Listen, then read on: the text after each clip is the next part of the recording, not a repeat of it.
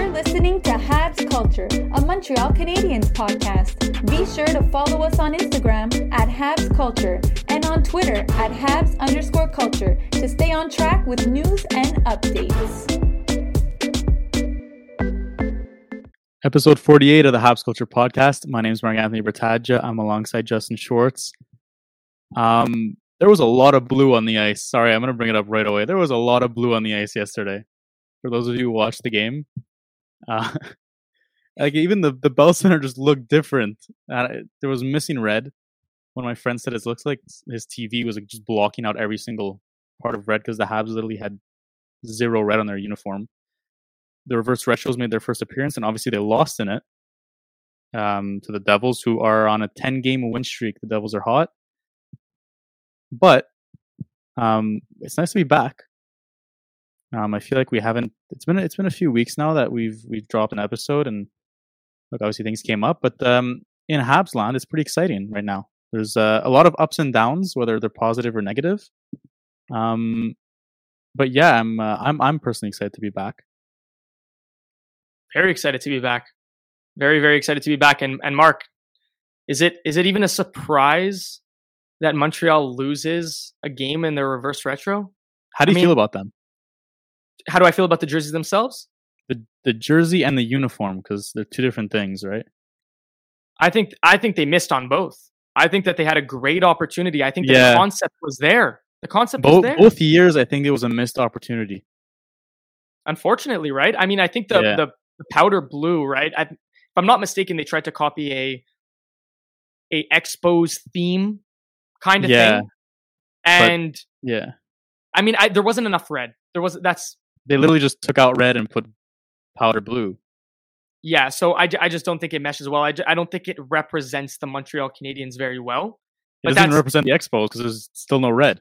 Well, there you go. So now we're dealing with a situation with what are they trying to represent here? But the new mascot, maybe. Metal. That's his name? I think his name is Metal or Metal. Well, I guess it's the same thing, right? He was at a concert last night.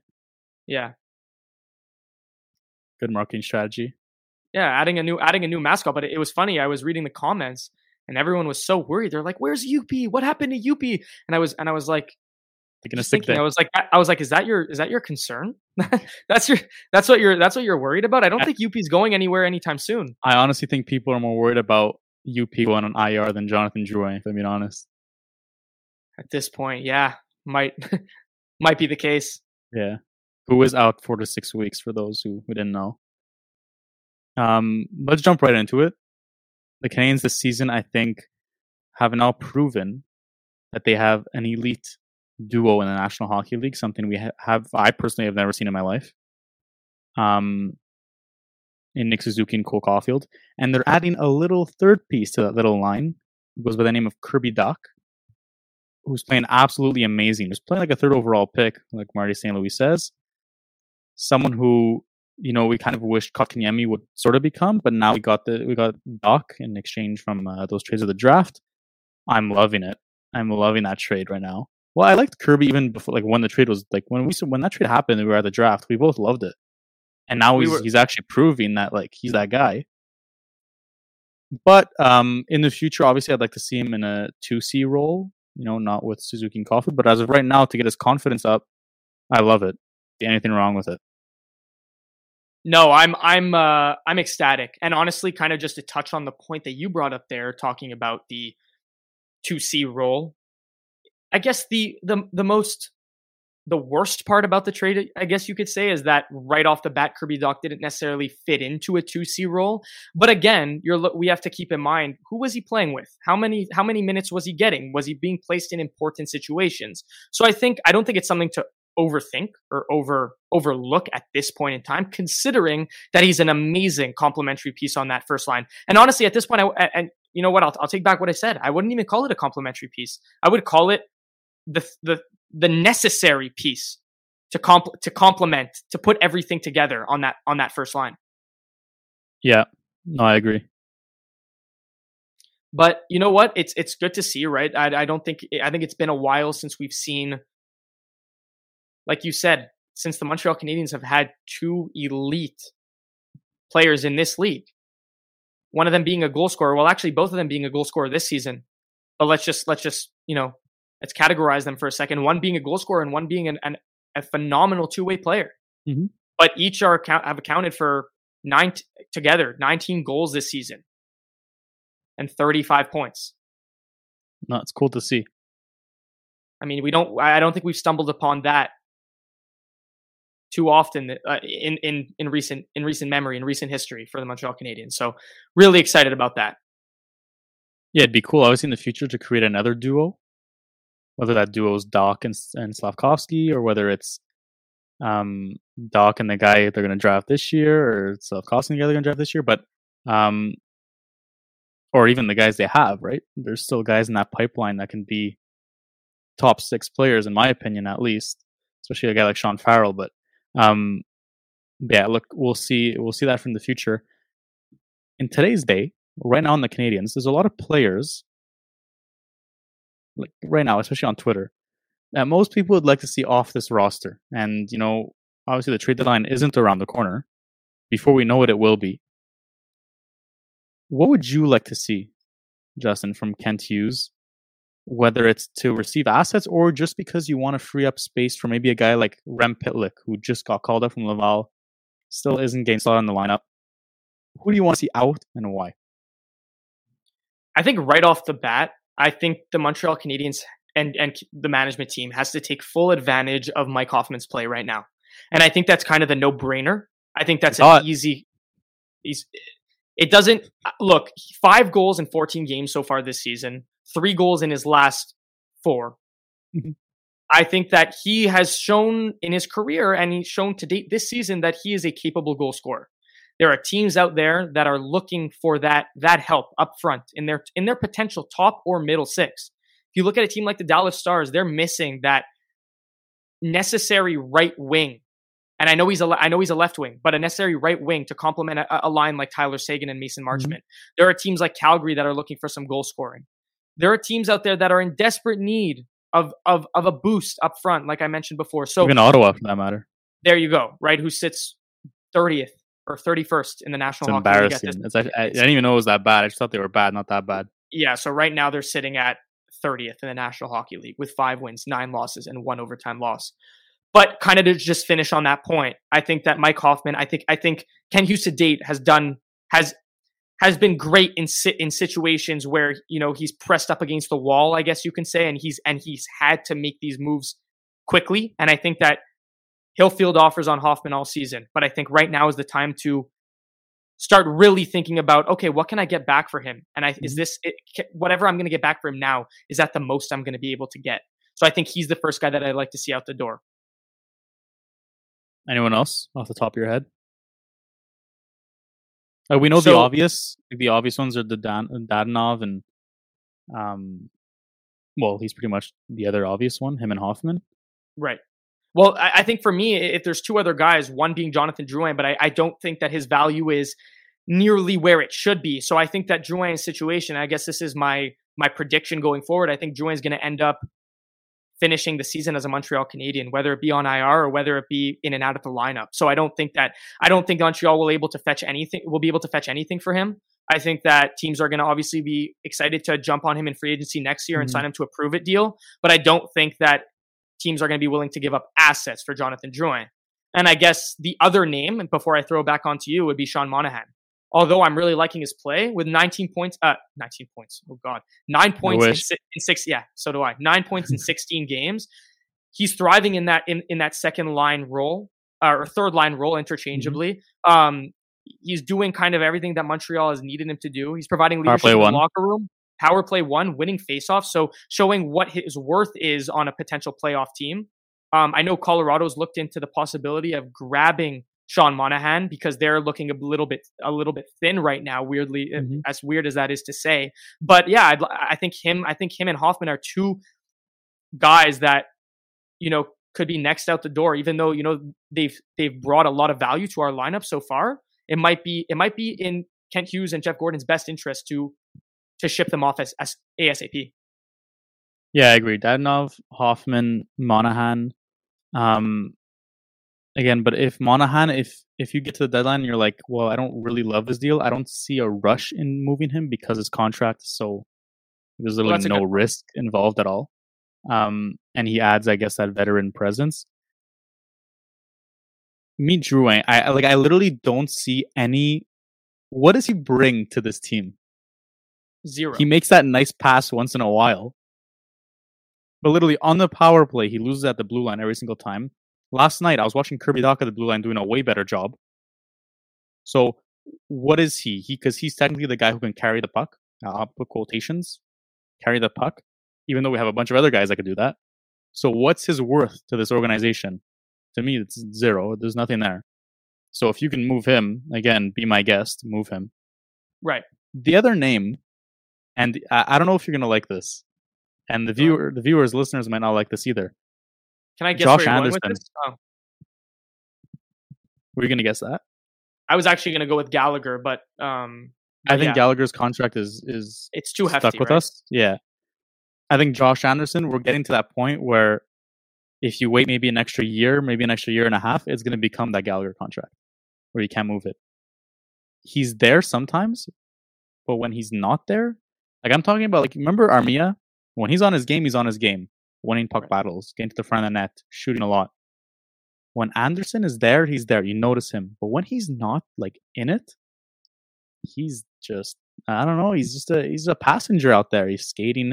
So look, I'm not saying he doesn't bring value to this team. I'm just saying that if there's an opportunity to get rid of that contract and open up a roster spot for a guy who's probably going to be a third line guy moving on, right? Because now that we have these youngsters coming up, I don't see how you decline that or how you be opposed to that.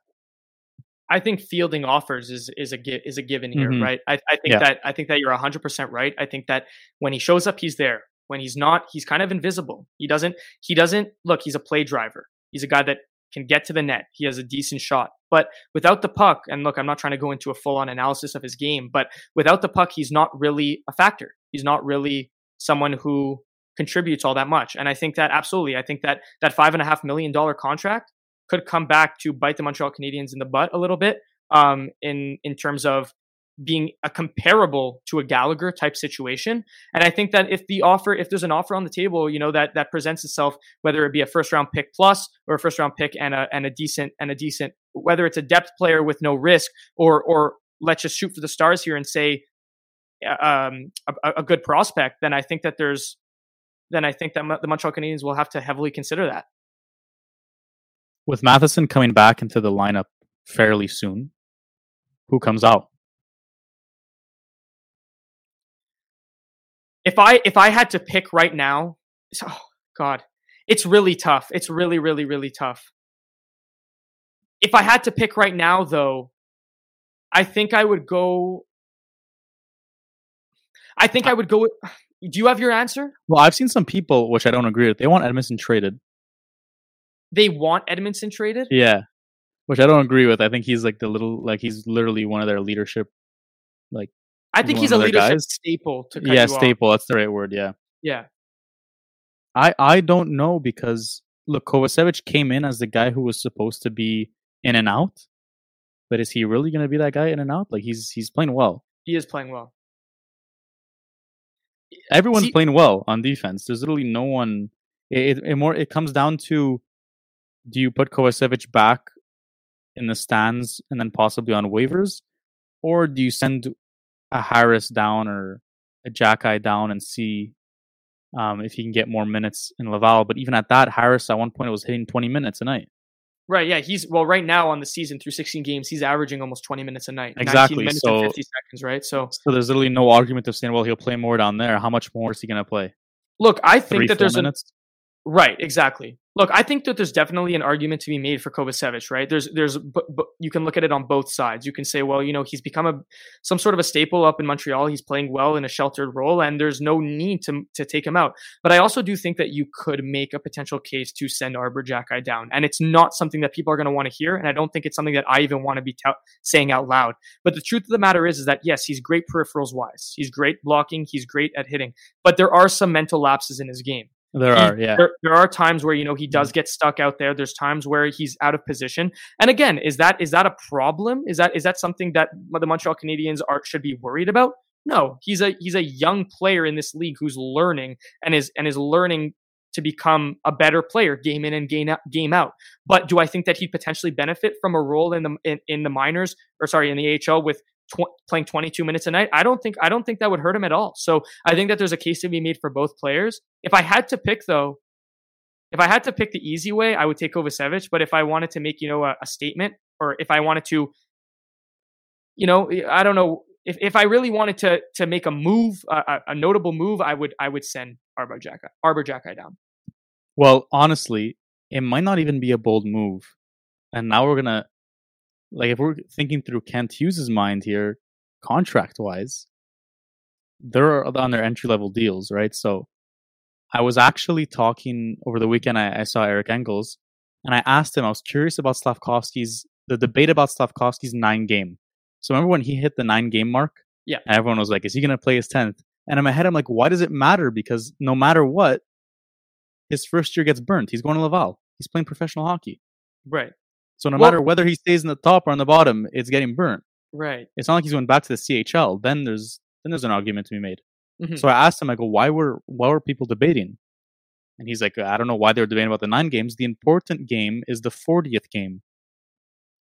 The 40th game is where the contract rights start switching. So the player becomes eligible for arbitration. The players start, stuff like that. A lot of restricted free agent rights that start kicking in after they hit the 40-game mark. So in Xhekaj's case, when you're comparing him and Kovacevic on the ice-wise, yeah, Xhekaj has a few mental lapses. Kovacevic here has this, and that. And you start comparing the on-ice. Then if you switch to the off-ice, then you have to start thinking of the future of the team.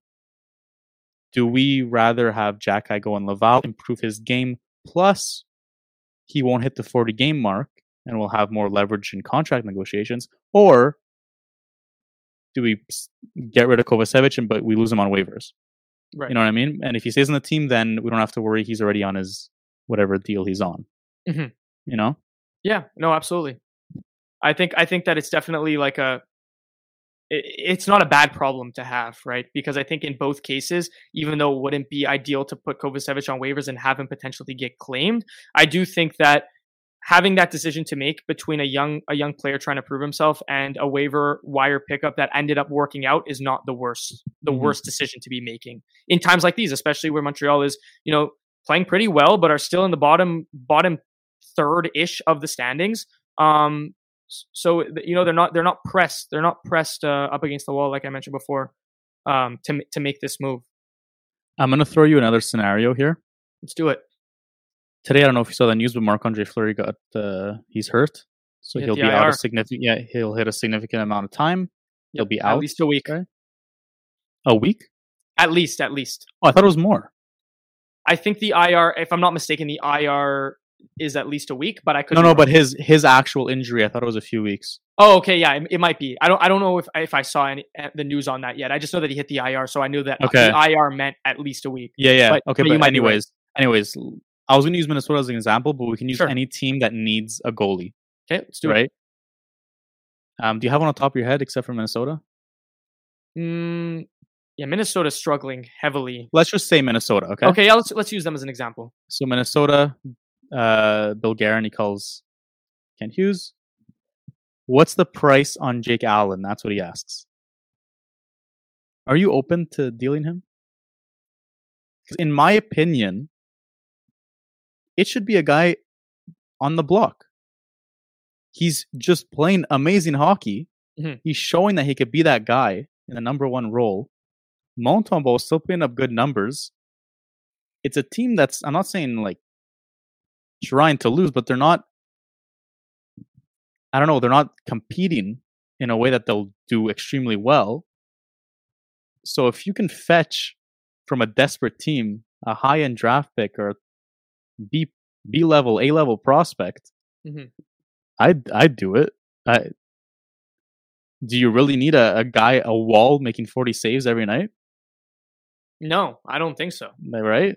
I think that I think that moving on from Allen, I think the toughest thing to do, right, is to have a Montembeault, Primo stack in nets.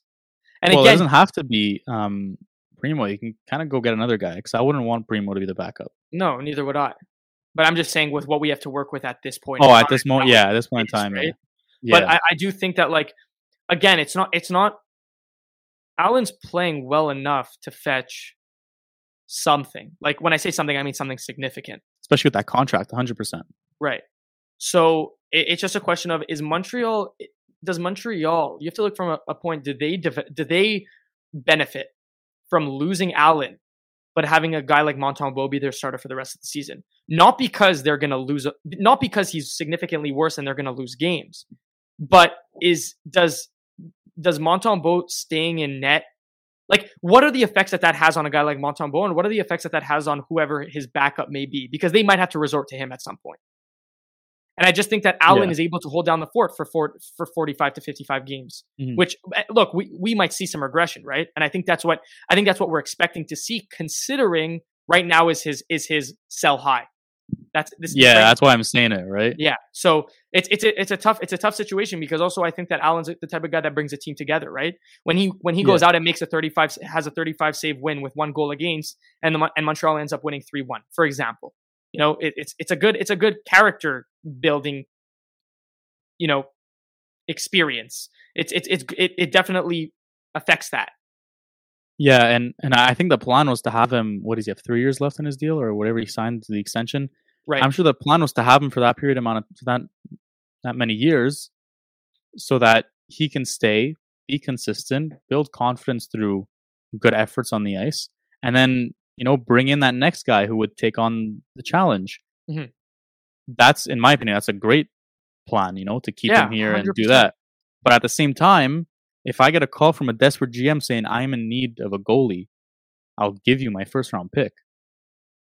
Yeah, Mark, I think you got to. I think you know what I mean. Even if it's the 24th overall pick, hello. Like, I don't think it matters. I think, look, again, I think your point is more than valid, right? I think the plan was, look, right now he has 1 year left at 2.875, and then his next contract kicks in at 3.885, and which expires after the 2024-2025 season. And I think you're right. I think the plan was to have that contract expire and, you know, pass the torch to the next guy in line. But again, I think that it's really hard to shy away from a good return on him, especially at this point in time. And I think, and I hope that Kent Hughes and Jeff Gordon are aware of the fact that, and I'm sure they are, because if we are, they definitely are. Yeah.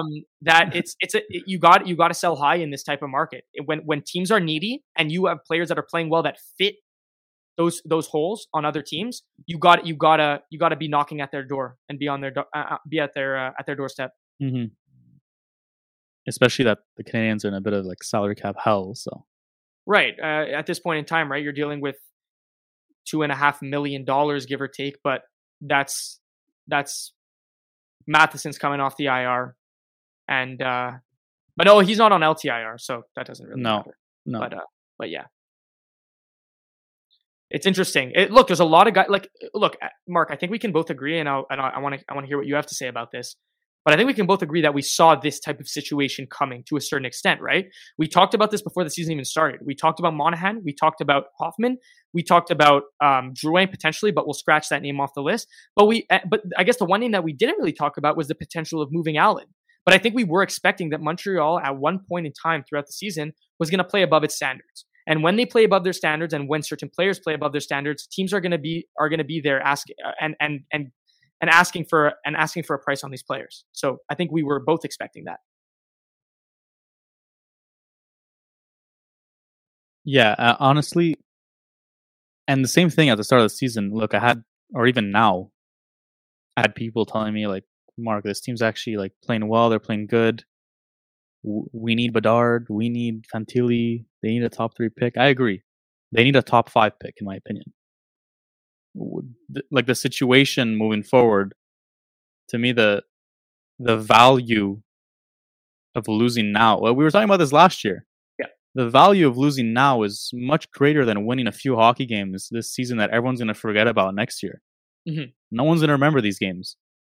Obviously, it's fun to see the players enjoy playing hockey, and like I'll never shy away from that point being so valuable. But if they go out there and lose 3-2 hockey games and put in the effort, sure. Or they go out on a Saturday night, they snag a win from the Penguins, sure, that's fun. But I don't think it's sustainable the way they're going to play like they did against the Penguins a few nights ago. And just that what we saw from the game against the Devils, a team that was literally passing the puck to the guys in the white shirts, that's the type of game we're probably going to see moving forward. It's a bunch of, I don't know. It's two different. It's youngsters trying to prove a point, and then veterans who are trying to get their game back on track to possibly be dealt. So you're dealing with two completely different scenarios on one team, and I don't know if it's going to stay the same way. Look, they could keep winning for all I know. I don't know the future, but I personally hope that we get to a point where the Canadiens are able to deal some players and gain assets, while also keeping that culture where, we're not going to back down. We're going to keep winning. We're going to keep pushing. But at the same time, slowly make your way down the standings. Because I think at the end of the day, the way this draft is lining up, in 3 years' time, I don't want to be looking back as a Habs fan and saying, why were we trying to win? Or why was there so much emphasis on winning when this guy would be our number one left wing or our number one center or our, you know what I mean? 100%.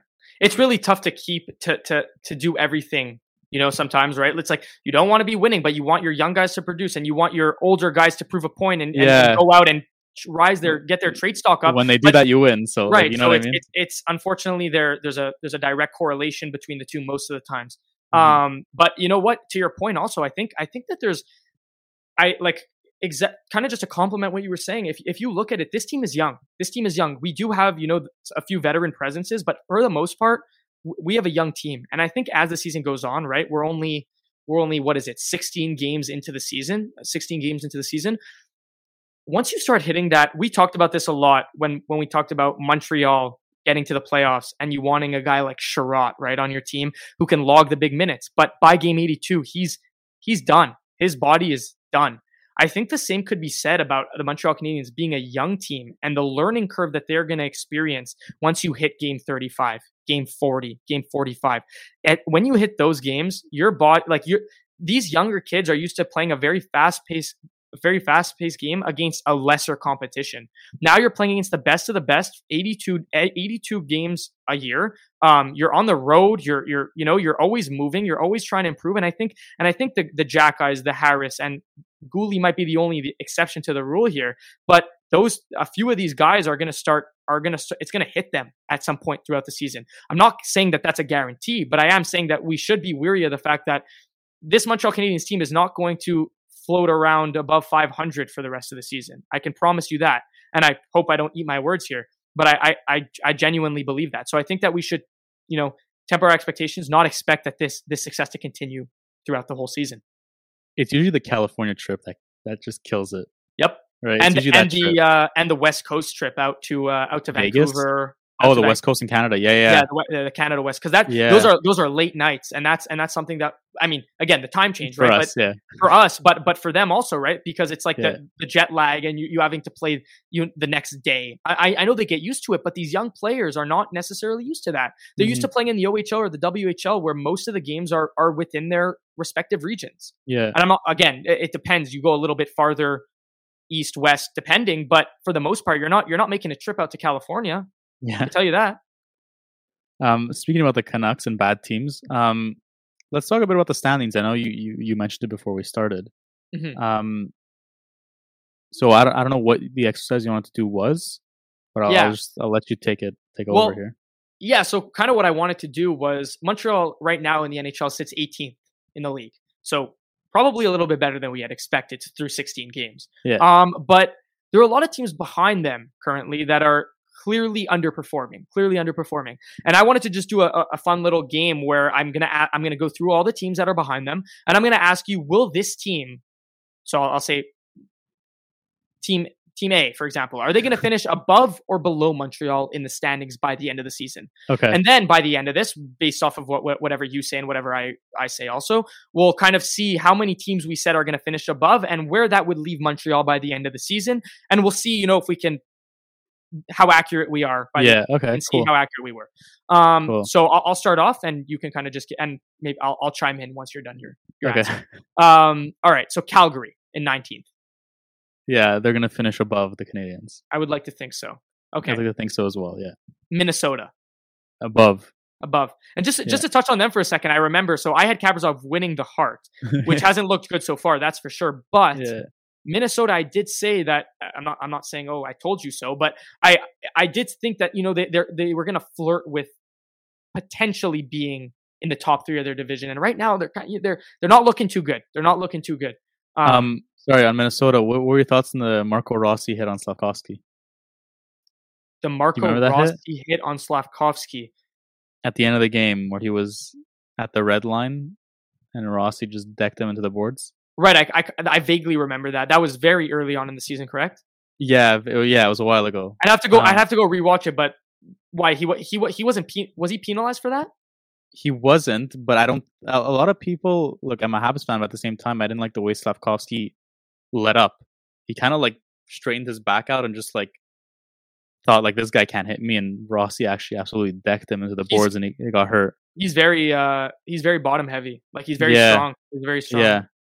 But anyways, yeah, people were kind of freaking out on that, and I'm like, well, I'd have to go rewatch it to be honest with you, but I'll check it out. All right, so that's 2 teams now that we can agree that would finish ahead of Montreal. Okay. Washington. Yeah, ahead of Montreal. Okay, that's 3. Chicago. Below. I'm gonna go with below as well. Yeah, I think that they're look again. They're about 500 too, but I think that they're overperforming a little bit. Yeah. Okay, this one's an interesting one. Nashville. I still think they finish above. I see them making like a nice, a few acquisitions at the deadline or near the deadline. Saros finally finds his way for his game, and yeah. Yeah, I'd like to think so as well. But you know what? Just for the sake of the exercise, I'll go with below. I think that their team overperformed a lot last year, and I think that without Saros, their team is a mess. But I think that, you know, right now they have a 7th round rookie as their first line center, and I don't think Johansson can necessarily get it done as the 2C. I like Forsberg. Granlund, I think, is a top 6 guy, but I don't think he's suited for that first line role. Duchesne. Anyway, I'm not going to go through the whole team here, but all I'm saying is that I think they overperform. That's all I'm going to say. So I'll go with under here. Next on the list, Pittsburgh. I'm going to go over again. I'm going to go over here. Over the Canadians, yeah. Yeah. San Jose. I'm going to go below the Canadians. Yeah, I can agree with that. Yeah, I just don't see, especially if they trade Carlson, which is the rumor. Can we talk about that for a second? We can, because I'd love to, because I find it very fascinating and very smart that the Sharks are taking advantage of this as they should, right? As they should. If I'm the GM, sorry, I forget his name. He's brand new. Yeah, I'll get that for you. And his brother's the GM of the Dolphins. Anyways, right. If I'm him, and I get the job, and I look at this team, and I go, how am I going to trade Brent Burns and Erik Karlsson's contract? It's Mike Greer, by the way. Sorry, just Mike Greer, exactly. Yeah. And he trades Burns' contract, which is amazing, but now he's like, no, this is impossible to trade Karlsson's, right? We're going to be stuck with this guy. And he goes out there and absolutely lights it up. He looks like prime Karlsson. Obviously, I'm calling everyone I know. Are you interested in this guy? I'll retain. Sure. This is literally the only chance you'll have to get rid of this contract. Mm-hmm.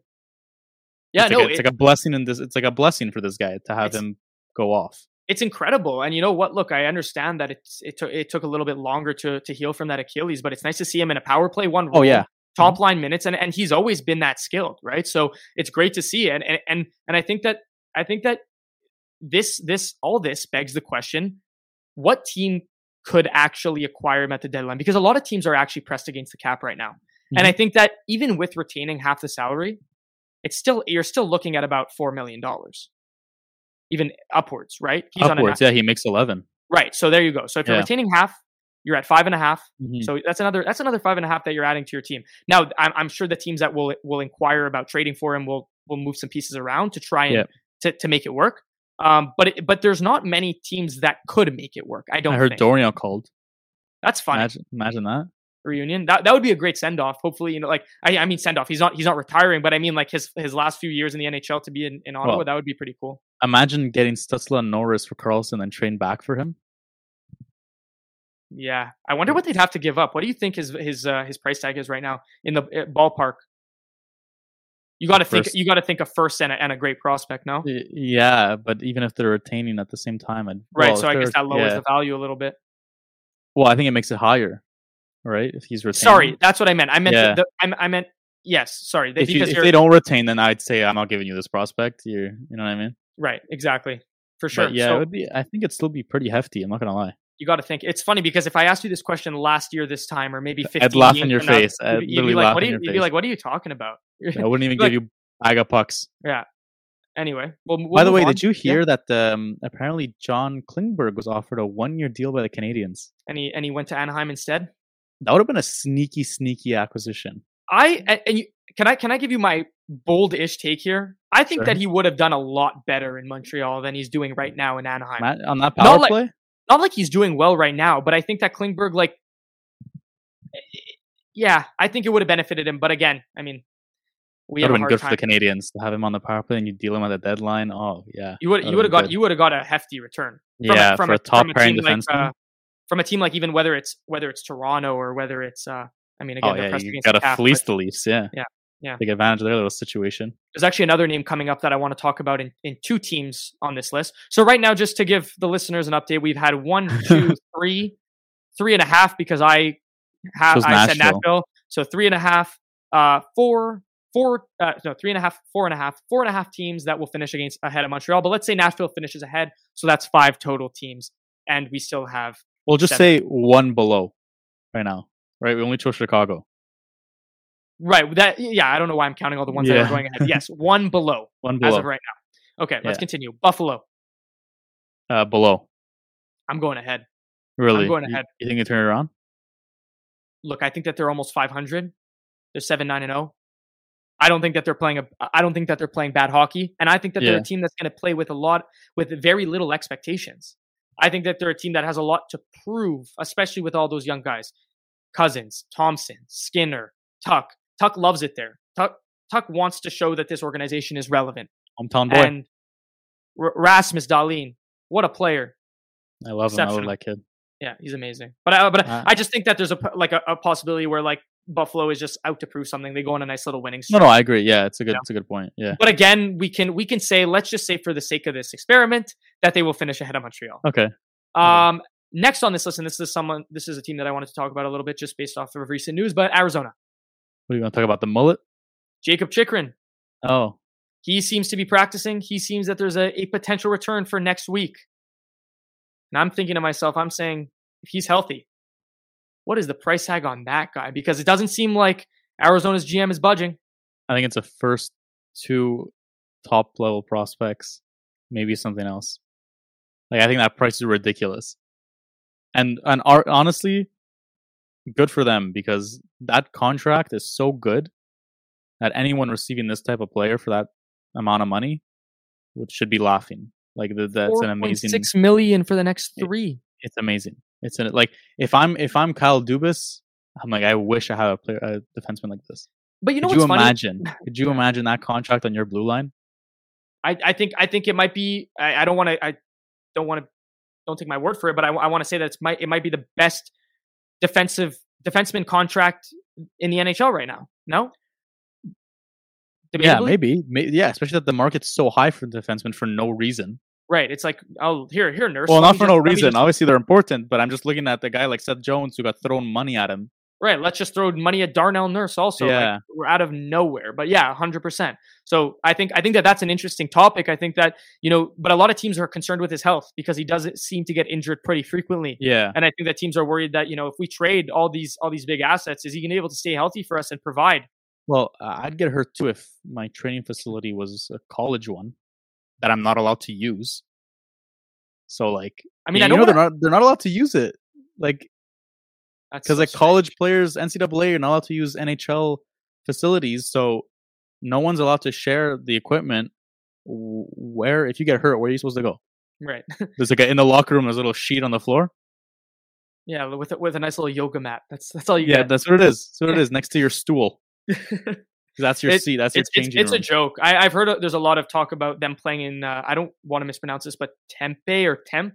Yeah, but even at that, apparently it's like actually very soon. I think it's the end of the month where the city's making gonna a decision? approve. We're gonna approve it or not. Mhm. the plan. But I was listening to the plan. I want to Like, hear this.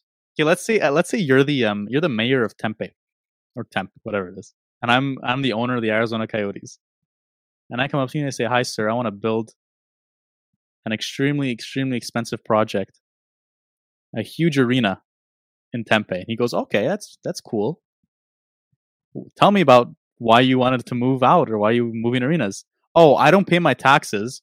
I wasn't able to afford the arena, but I want to build this huge project." And apparently he wants to do it on top of an oil field. So they have to dig out the whole field.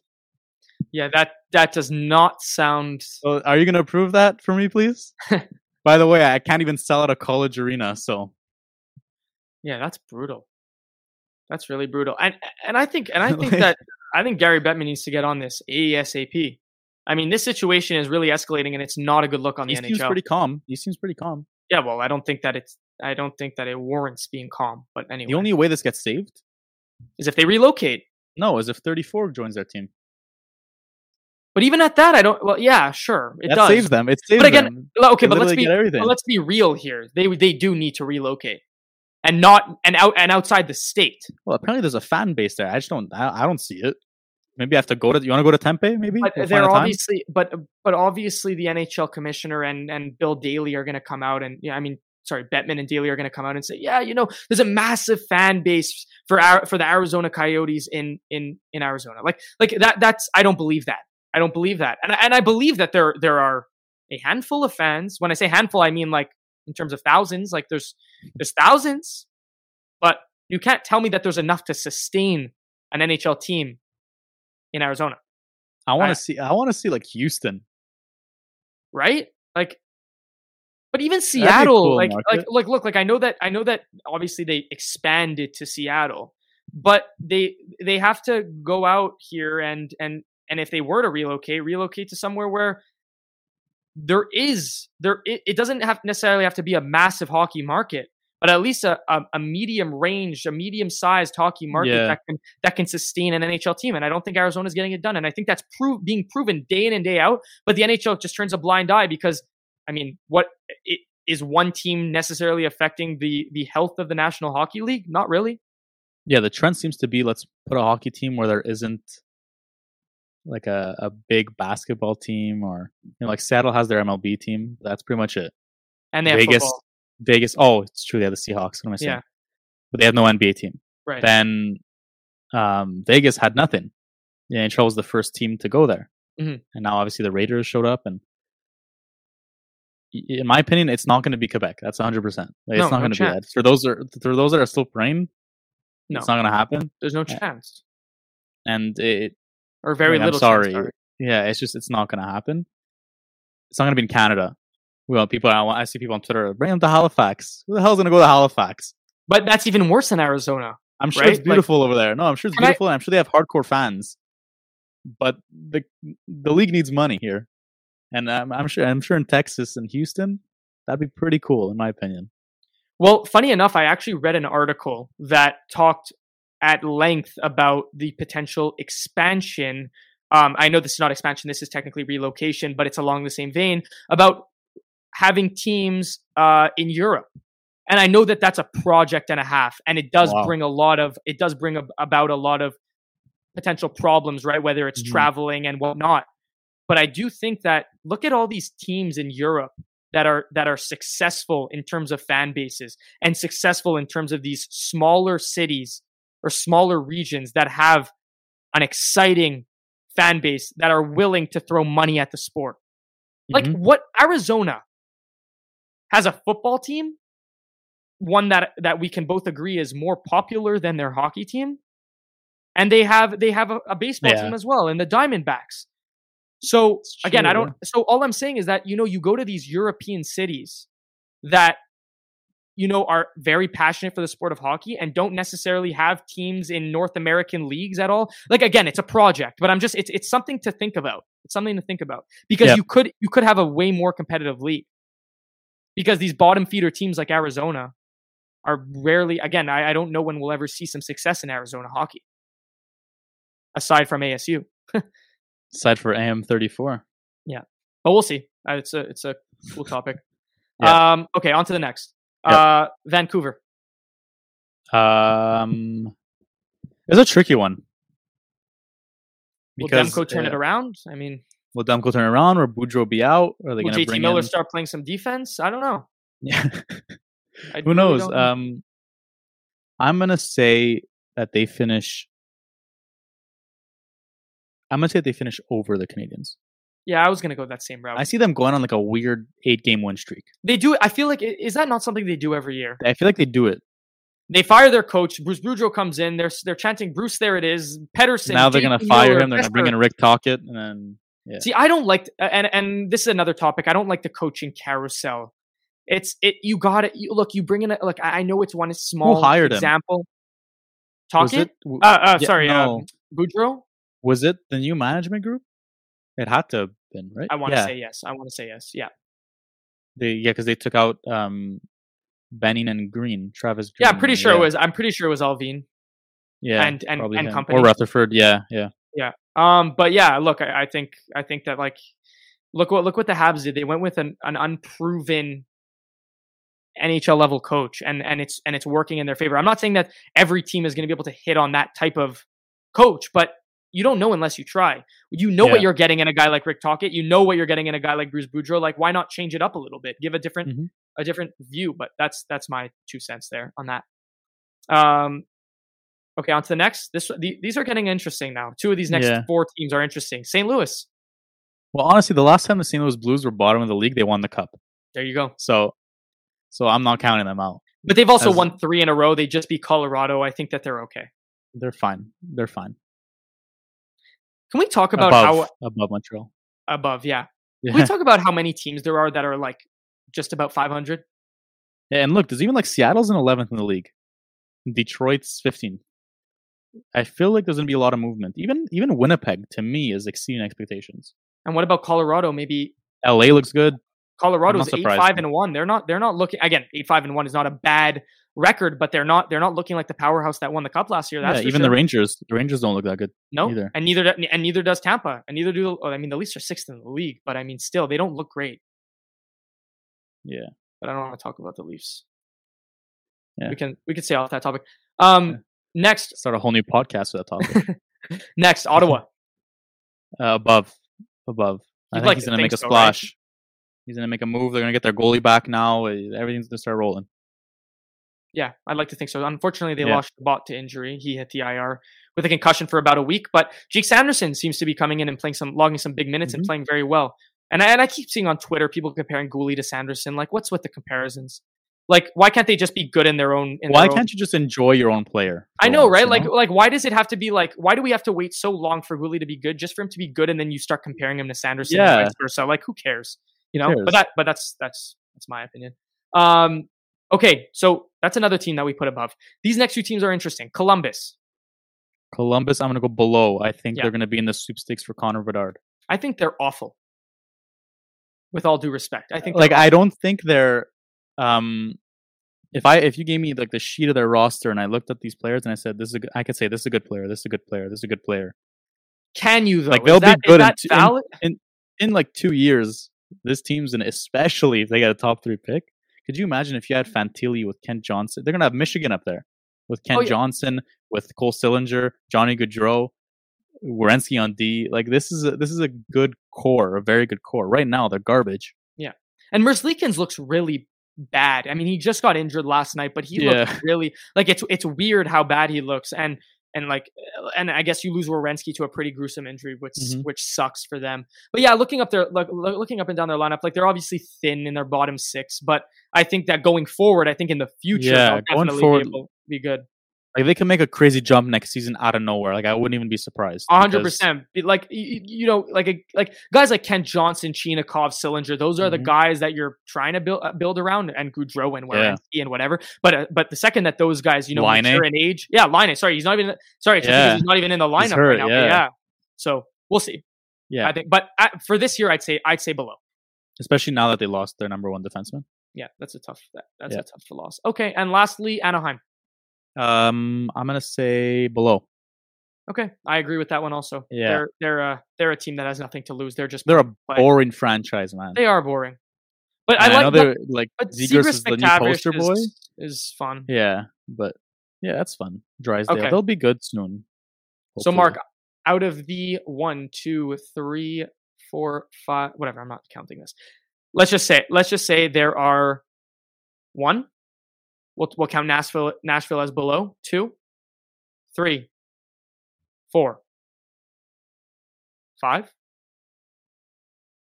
6, 7 NHL franchises that we have predicted that will finish below the Montreal Canadiens in the standings this season, putting them at 25th in the league.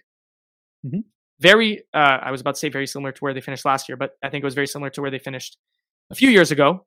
But actually, when they ended up going to the playoffs in the bubble, but yeah, 25th in the league. Is that in your opinion, Mark, good enough to potentially secure a good enough player that would Well, be?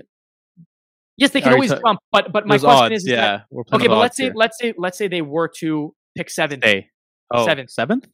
Well, because if I'm there's not 32 mad with teams, 7th. I'm Okay. not mad with 7th, but I'd be praying that they jump. for a jump. So that's 100%. why if they could finish at the 20, I mean, mark, maybe, I'm gonna be praying for a jump at 14. You know what I mean? Like any team is gonna be praying. well, yeah, well, not 14. 14 in the playoffs. Sorry, well, Yeah, no, yeah. but like Oh, like 14 in from the bottom up. Yeah, Yes, yeah, okay, yes. yeah. No, but no one's gonna move from there. It just, I look at the Devils and I'm like, why are they on a 9-game or 10-game win streak? They have 2 first overall picks, a second overall picks in the coming. They signed a top pairing defenseman in free agency. When's John Marino was a great trade for them as Don well. Marino? Then I look at the Rangers. I'm like, well, why were the Rangers so good last year? Well, they had a first overall pick, a second overall pick, a top name free agent. You know what I mean? It's like, Yeah. there's a trend. There's a trend here. You look at how it's a very simple way that teams become competitive and stay good and Yeah. sustain success, right? Why And I were the think that- Penguins so good? They had a first overall goalie, a franchise first overall center, a second overall franchise center. You know what I mean? It's like, hello, you got to draft. I know you got to draft well, but you also got to be lucky and draft high and Right. hit on those high picks. Absolutely. Do we want to talk about Slavkovsky and through his We could first- talk quickly. Yeah, just quickly. I was Then gonna we'll do like a quick rapid fire or something. End it let's off. do it. Slavkovsky's played 11 games, by the way. He's had 3 goals, no assists. He's currently a -1. He's taken 19 penalty minutes, and he's averaging about 11 minutes per game. I like it. I like the way he's playing. I don't think mind it. He's creating chances for himself. I like what he's doing on the power play, that he's slowly integrating himself and he's shooting. He looks confident. There was when he wasn't there because of suspension, you noticed it. And I think that's super important that you noticed that an 18-year-old kid wasn't in your lineup. Mhm. So I don't know. I like the fact that he's slowly doing his thing. But like, who knows what it's going to look like once they hit the mid-season mark.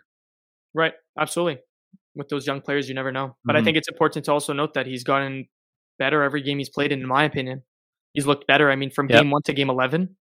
That I goal mean- against St. Louis, oh god, what a shot! Yeah, what a great shot. I mean, you put him Shot. again, it's a question of putting him in positions to succeed, and you'll see your young players do well. We're not saying that Slavkovsky needs to automatically be playing 20 minutes a night, right? Because that's too much for an 18-year-old in the NHL. But playing 11 minutes, 12 minutes a game, playing maybe a minute and a half of power play, every Earning your game, minutes. I think Earning that's your huge to minutes, earn right? your minutes, right? Absolutely.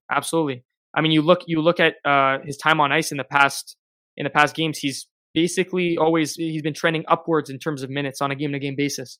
So he's earning his minutes clearly, and I think St. Louis sees that, Mhm. and he's playing he's playing a little bit of power play. So liking that so far. Shane Wright looks good. Anyways, we'll do we'll do rapid This fire. I don't know fellow if you have shot. one on the top of your head.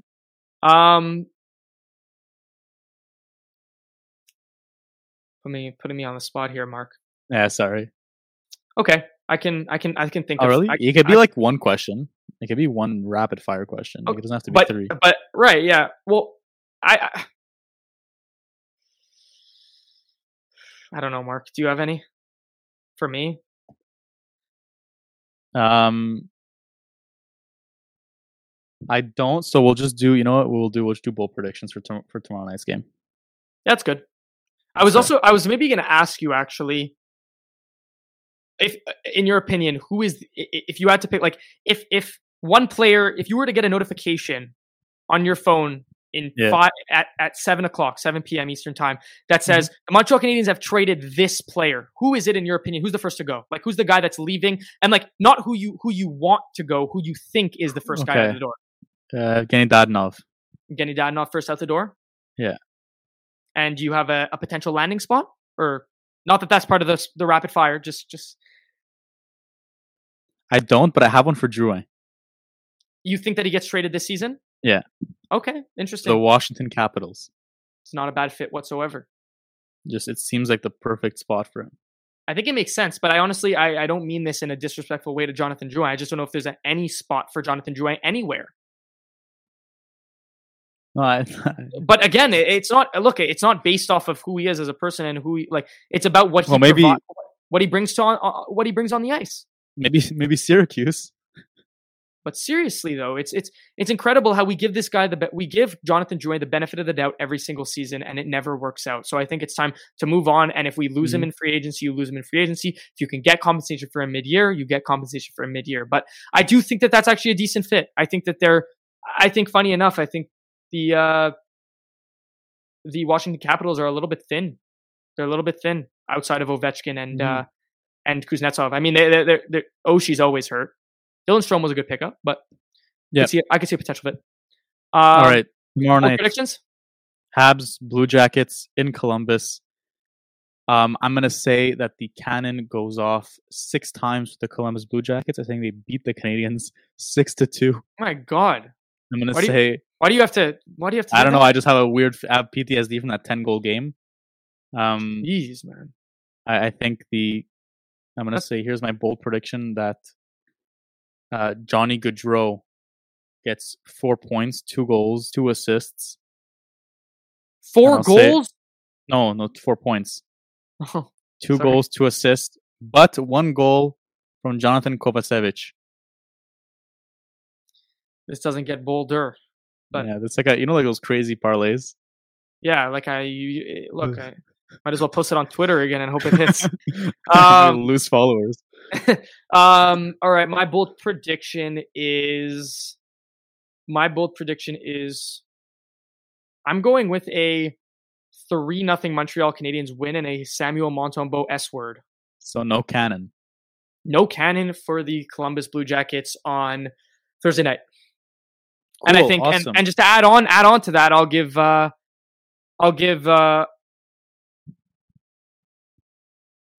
don't even know if there's anything bold anymore. But you know what? I'm gonna go with goal and assist from Jake Evans. It's been a while.